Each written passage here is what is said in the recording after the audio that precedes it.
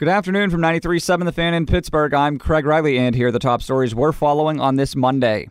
78 players will be selected tonight as the Major League Baseball draft gets underway with the first 2 rounds, plus competitive balance and compensation picks. The Pirates will have 3 of the first 51 selections. Most pre-draft projections have them using the 10th overall pick on a high school pitcher.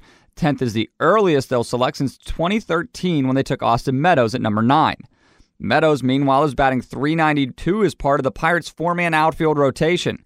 GM Neil Huntington said there will come a time when they'll have to go away from that rotation. We have 4 guys that want to go out and win, and we have 4 guys that are really competitive, and we absolutely respect that Austin Meadows is off to a tremendous start, and we'll help him make the adjustments as we go. And Marte's played great. Corey Dickerson's played great, and Polanco looks to be showing some signs. Today's an off day for the Bucks before they open a 3-game series with the Dodgers at PNC Park. Their last 4 series were against division rivals, during which time they went 4-9. They now trail the division-leading Brewers by 6.5 games.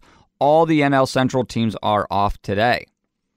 Turning our attention to the Cup final, former Penguin David Perron will be scratched tonight when the Golden Knights try to even the Stanley Cup final at 2.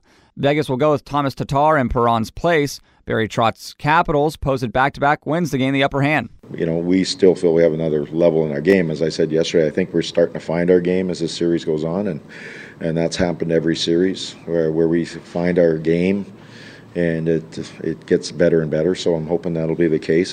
We wrap things up with a little tennis news. No French Open title for Serena Williams. She forfeited today's scheduled 4th-round match versus Maria Sharapova. Unfortunately, been having some issues with my pec muscle, and unfortunately it's been getting worse to a point where right now I can't actually serve, so it's kind of hard to play when I can't physically serve. Meantime, men's defending champ Rafael Nadal today reached the quarterfinals. I'm Craig Riley for 93.7 The Fan.